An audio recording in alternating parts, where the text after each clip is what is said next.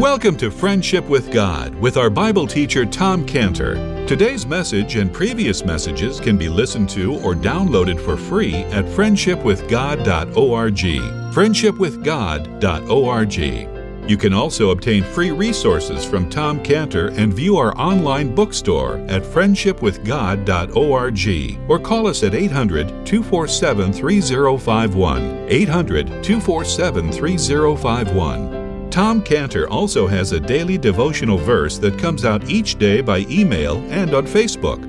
To receive this small daily devotional verse that Tom Cantor puts out, you can sign up at friendshipwithgod.org, friendshipwithgod.org, or find Tom Cantor on Facebook by searching for Tom Cantor and Friendship with God. Now, here is our Bible teacher, Tom Cantor.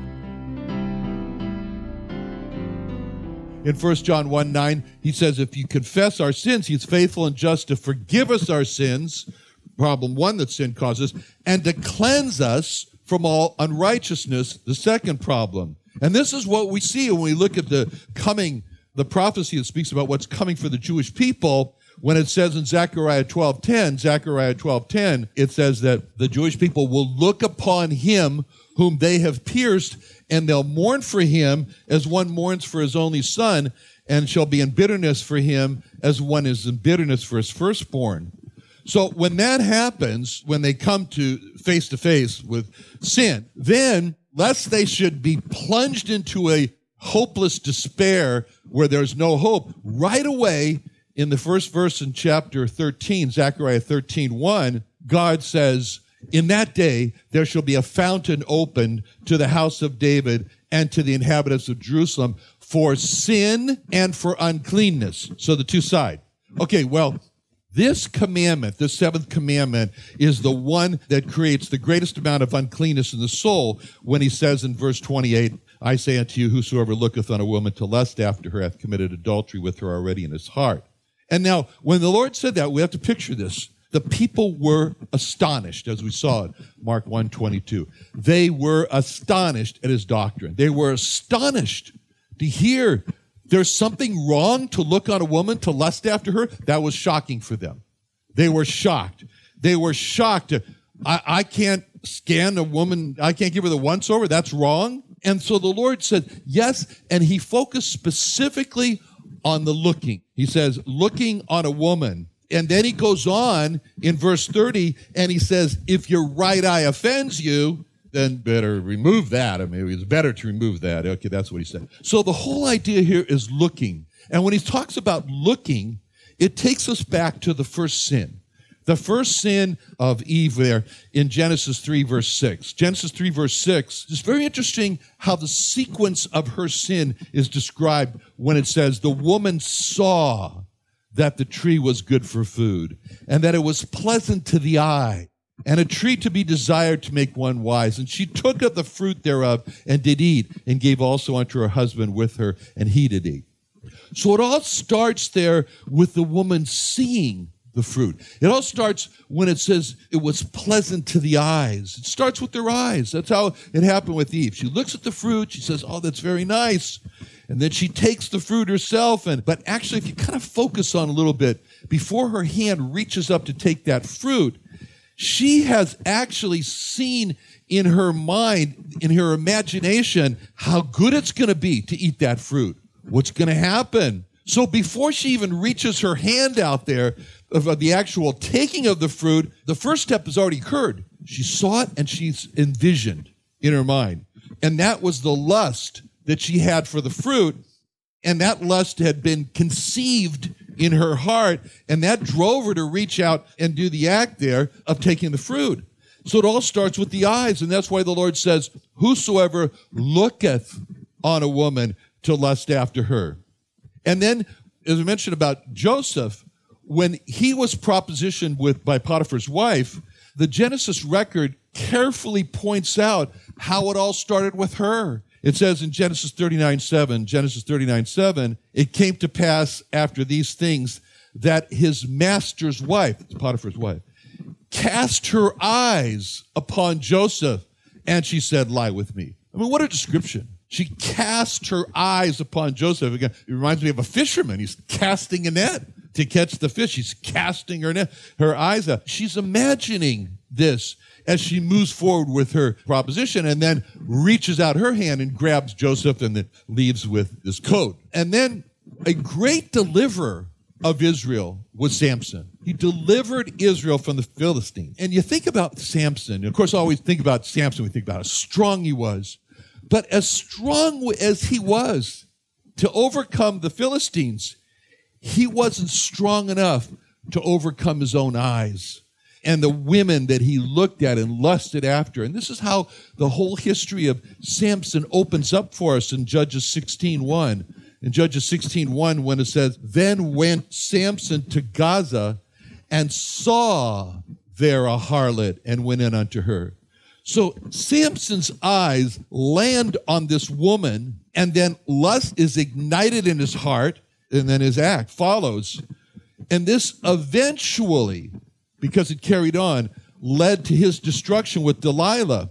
And it's interesting what it says about what happened to him, because his eyes were seeing all these women.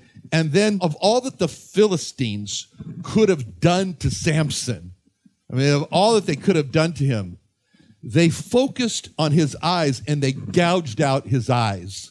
A very, very horrible scene. They gouged out his eye. It was almost like, Samson, you couldn't control your eyes. It was really better for you if you plucked out your eyes. The Philistines will do it for you. And so that's what happened. And then the greatest trouble that happened in Jacob's family all started from a man who couldn't control his eyes. And this was, of course, the rape of his daughter Dinah. And it all started, as the record shows, in Genesis 34:2, when Shechem, the son of Hamor, the Hivite, prince of the country, saw her, this is Dinah, he took her and lay with her and defiled her. So the steps were, he saw her, he took her, he lay with her, he defiled her. And then David, who really, we get an introduction to who David is with Goliath. He conquers enemy after enemy, but there's one enemy that overcame him. And that record is in 2 Samuel 11:2. 2 Samuel 11:2. It came to pass in an evening tide that David arose from off his bed and walked upon the roof of the king's house. And from the roof, he saw a woman washing herself. And the woman was very beautiful to look upon. And David sent and inquired after the woman, and one said, "Is not this Bathsheba, the daughter of Eliam, the wife of Uriah the Hittite?" And David sent messengers and took her, and she came in unto him, and he lay with her. So again, this is the record of David's defeat. When it says in 2 Samuel 11:2, he saw a woman washing herself. The woman was very beautiful to look upon. So when you look at all these mighty men and you see their defeat, it all begins with their eyes. And that's why the eyes of the lost are described in 2 Peter 2:14, which says they have eyes of adultery that cannot cease from sin. Then that's an important link. The eyes of adultery, and then that cannot cease from sin. That word cannot is a very strong word. It means it's not that they may not or cease from sin, or they don't want to cease from sin. As long as the eyes are full of adultery, this is a matter of cannot, as an inability. It's the same thing that the Lord said to the Pharisees in Matthew 12:33, where he said, either make the tree good and its fruit good, or else make the tree corrupt and its fruit corrupt. For the tree is known by its fruit. O generation of vipers, how can ye, being evil, speak good things? For out of the abundance of the heart, the mouth speaketh. Now, the world is just one big enticement of the eyes. That's why the world's described in 1 John 2:16 as, for all that is in the world, 1 John 2:16 says, the lust of the flesh, the lust of the eyes, the pride of life. It's not of the Father. The lust of the eyes is not of the Father, is of the world. It reminds me, I think I told you this before, when my three boys were little, well, it's two at this point. My boys were little, and San Diego Hardware used to be on Fifth Avenue. Who remember San Diego Hardware on Fifth Avenue? Of course, Don, you do, because you're the oldest person here, so. Yeah, so it was down there on Fifth Avenue, and remember in the 70s how San Diego was really kind of more of a sailor town. And so that meant that there were all kinds of pornographic shops down there, especially on Fifth Avenue. And so one time I needed to go down to San Diego Hardware, and my little boys and we had to walk on Fifth Avenue because we couldn't park in front of San Diego Hardware. So it would mean we had to walk by the pornographic shops. So I told my boys, I said, now, boys, I said, now, we went down there. I said, you just walk down. Just look at the sidewalk. I said, don't look to the side. And I said, just do what it says in Proverbs 4:25. Proverbs 4:25 says, let thine eyes look right on. Let thine eyelids look straight before thee. So it's the whole matter of the eyes. And Job was a person who struggled to control his eyes. And he knew that his heart was going to follow right behind his eyes, which is why he said in Job 31:7, if my step hath turned out of the way, mine heart walked after mine eyes, if my heart have been deceived by a woman. So the picture here is that his heart is walking right after his eyes. States this step by step. Now, and then the wisest man in the world, Solomon, he fell. He fell in this area. And it says in Nehemiah, when he was rebuking the Jewish people because they were falling in the same way that Solomon did, Nehemiah 13:26, he says, did not Solomon, king of Israel, sin by these things? Yet among many nations was there no king like him, who was beloved of his God. God made him king over all Israel. Nevertheless, even him did outlandish women cause to sin. So you can kind of picture Solomon, and he's looking back over his life. He's envisioning his heart following after his eyes, his downfall, and he says, I've got to write something down so people don't do the same thing I did. So he writes Proverbs 4:23. Proverbs 4:23 that says, keep thy heart with all diligence, for out of it are the issues of life. This is a sequence. The eyes, the heart, just like the Ralph Waldo Emerson wrote, when he wrote this, he says, sow a thought, reap an act. Sow an act, reap a habit. Sow a habit, reap a character. Sow a character, reap a destiny. That's just following what the Lord is saying here in Matthew 5. Only we would probably add one more phrase to the top of that, which would be sow a glance, the eye. Sow a glance, reap a thought. Sow a thought, reap an act. Sow an act, reap a habit. Sow a habit, reap a character. Sow a character, reap a destiny. Because that's what the Lord is saying in verse 28. Whosoever looketh on a woman to lust after her. And Job was so troubled by this, by his eyes looking where they shouldn't have looked and by the impure thoughts. It's interesting because he says, I made a bargain with my eyes. I made a deal with my eyes. It says in Job 31:1, I made a covenant with mine eyes. Why then should I think upon a maid? So it's almost like Job could have just written right after that, oh, be careful, little eyes, what you see. Oh, be careful, little eyes, what you see. For the Father up above is looking down in love. So be careful, little eyes, what you see. So he's so concerned with this, about what his eyes are looking at, that he says he made a covenant with his eyes. Now, that's pretty graphic. I mean, Job, he says he makes an agreement with his eyes. I mean, can't you imagine the conversation that Job might have had with his eyes? You know, the negotiation part. He might have said something like, now look, eyes, here's the deal.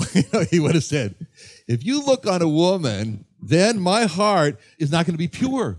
I'm going to be impure. And that's important for my heart to be pure, because blessed are the pure in heart, for they shall see God. So eyes, if you feed my heart with the impure, then you won't be able to see God. And seeing God is far more pleasurable. And so let's make a deal. Here's the deal. You don't look on a woman to feed my heart to lust and get defiled, and then you get to see God. And his eyes said, that sounds good. And so then Job walks away in Job 31:1 and says, I made a covenant with mine eyes. It was successful. Anyway, okay, so you think I'm crazy. That's fine. All right, anyway, so Abraham said that Sarah was his sister. Pharaoh took her to be in his harem, and then he realized that God warned him, don't touch her. And then he returns her. Pharaoh returns Sarah to Abraham. It's interesting what he says in Genesis 20, verse 16, when he says, unto Sarah he said, behold, I've given thy brother 1,000 pieces of silver. Behold, he is to thee a covering of the eyes unto all that are with thee and with all other. So what he was saying to her is he was saying, may your husband be a protective cover of you, like a veil, so that others won't look and lust after you. Now the Lord, again, he's going through saying things which are astonishing, which are shocking to the people. He talks about the heart. He says, committed adultery with her already in his heart. So you can imagine the people sitting there thinking, I never heard of heart adultery before. That's what he's talking about. Heart adultery. Heart adultery, that's radical. That's the adultery that comes from thoughts and desires. And he's condemning that. And this is what David said in Psalm 66:18. Psalm 66:18, when David said, if I regard iniquity in my heart, the Lord will not hear me. It's interesting, though, the word regard is the Hebrew word ra'ah, which means to see. So what David was saying there is say, if I imagine, if I see, if I envision iniquity in my heart, then God's going to withdraw himself. He's talking about fantasies, because the Bible calls thoughts and desires like that, calls it the conception of sin. It says in James 1:14, every man is tempted when he is drawn away of his own lust and enticed.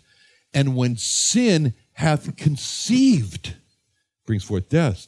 Lust is pictured as a conception of a pregnancy. And just as sure as their conception, there's going to be pregnancy, and just as sure as their pregnancy, there's going to be a birth. And the birth is the sin. And so the Lord makes this statement about adultery in the heart. And it's almost like a signature teaching for him. It's like you could picture how the Lord becomes known by this statement that he's made. And it was this teaching in verse 28 here about the adultery in the heart that came into strong play when it was an early morning. It was an early morning, and he was in the temple, and a shocking thing happened. It's in John 8:2. Early in the morning, he came again into the temple. All the people came unto him. He sat down and taught them. And the scribes and Pharisees brought unto him a woman taken in adultery. When they had set her in the midst, they say unto him, Master, this woman was taken in adultery in the very act. Now Moses in the law commanded us that such should be stoned. What sayest thou? This they said, tempting him. They might have to accuse him. But Jesus stooped down and with his finger wrote on the ground as though he heard them not.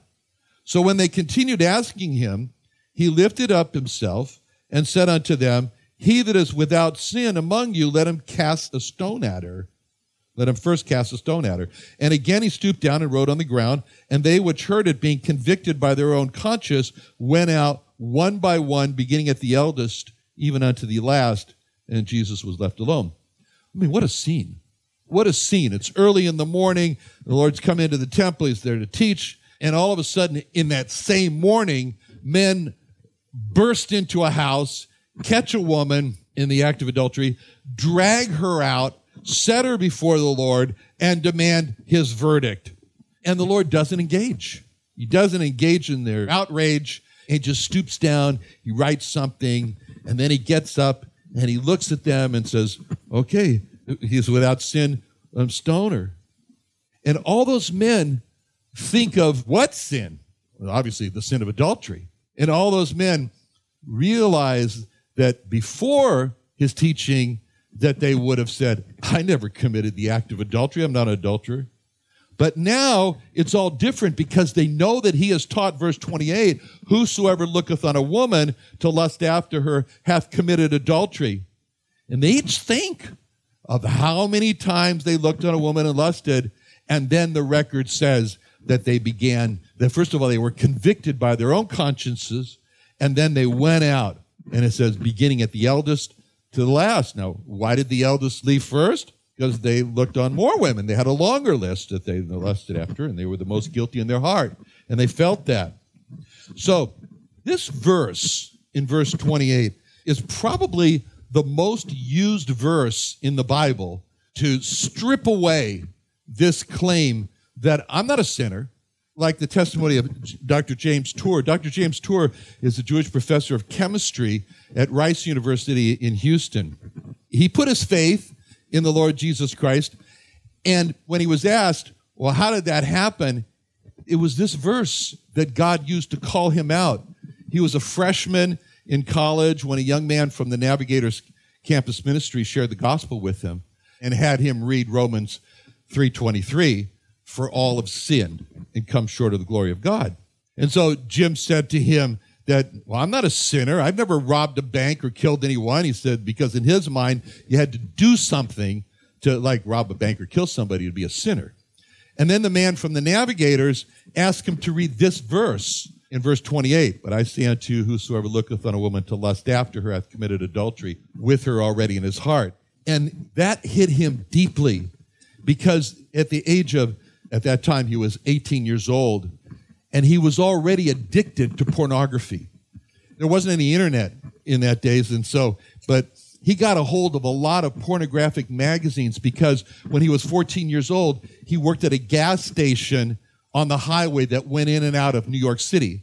And the salesmen would come on Friday nights and they would throw all their magazines away on their way home. And so he would get those magazines. And so here he was now at the age of 18, and he thought nobody knew. He thought nobody knew. He thought that it was his secret. So when he read this verse 28, it shocked him and it grabbed his attention. And that's what caused him to then listen more as the Navigator said, but God has a free gift for you to forgive your sin, to cleanse you. And that's when he started going to a Bible study at the Navigators. And then later, when he was alone in his room, he confessed his heart adultery to the Lord. And that's the power of this verse to show men the issue of sin. Now, the Lord now is going on, and he addresses now a response where a person might say, oh, well, a little looking to lust, it's not a big issue. After all, every red-blooded man does that. And that's why now the Lord goes on in verse 29, and he says, if thy right eye offend thee, pluck it out, cast it from thee. More profitable for thee, one of thy members should perish, than that thy whole body should be cast into hell. So it's interesting that the Greek word that he uses here, that's used here for offend, if thy right eye offend thee, scandalon, if the right hand offend thee, it means to set a trap. It means to stumble. So what the Lord is really saying here is that in order to stop this heart adultery, there has to be control taken. And it's so important to control this that if the eye is offending, it's better that you lose an eye. If the hand can't stop touching women, it's better you don't have a hand. But there is another way, fortunately, than plucking out eyes and cutting off hands. And it's what Paul referred to in 1 Corinthians 9:27. 1 Corinthians 9:27, where Paul said, I keep under my body and bring it to subjection. In other words, Paul is saying, I am in a constant battle to keep this under control. And he spoke about in Colossians 3:5, about the importance to mortify your members which are upon the earth, fornication, uncleanness. And the word mortify means to put to death. In Galatians 2:20, he speaks about being crucified with Christ. Well, to die by crucifixion, you need another person to do that. You can't crucify yourself. And so that's why it says in Romans 8:13, that if we live after the flesh, we'll die. But if we through the Spirit do mortify the deeds of the flesh, we'll live. So it's the Spirit that brings about this death. As he spoke about in 1 Corinthians 15:31, I die daily. He said, I die daily.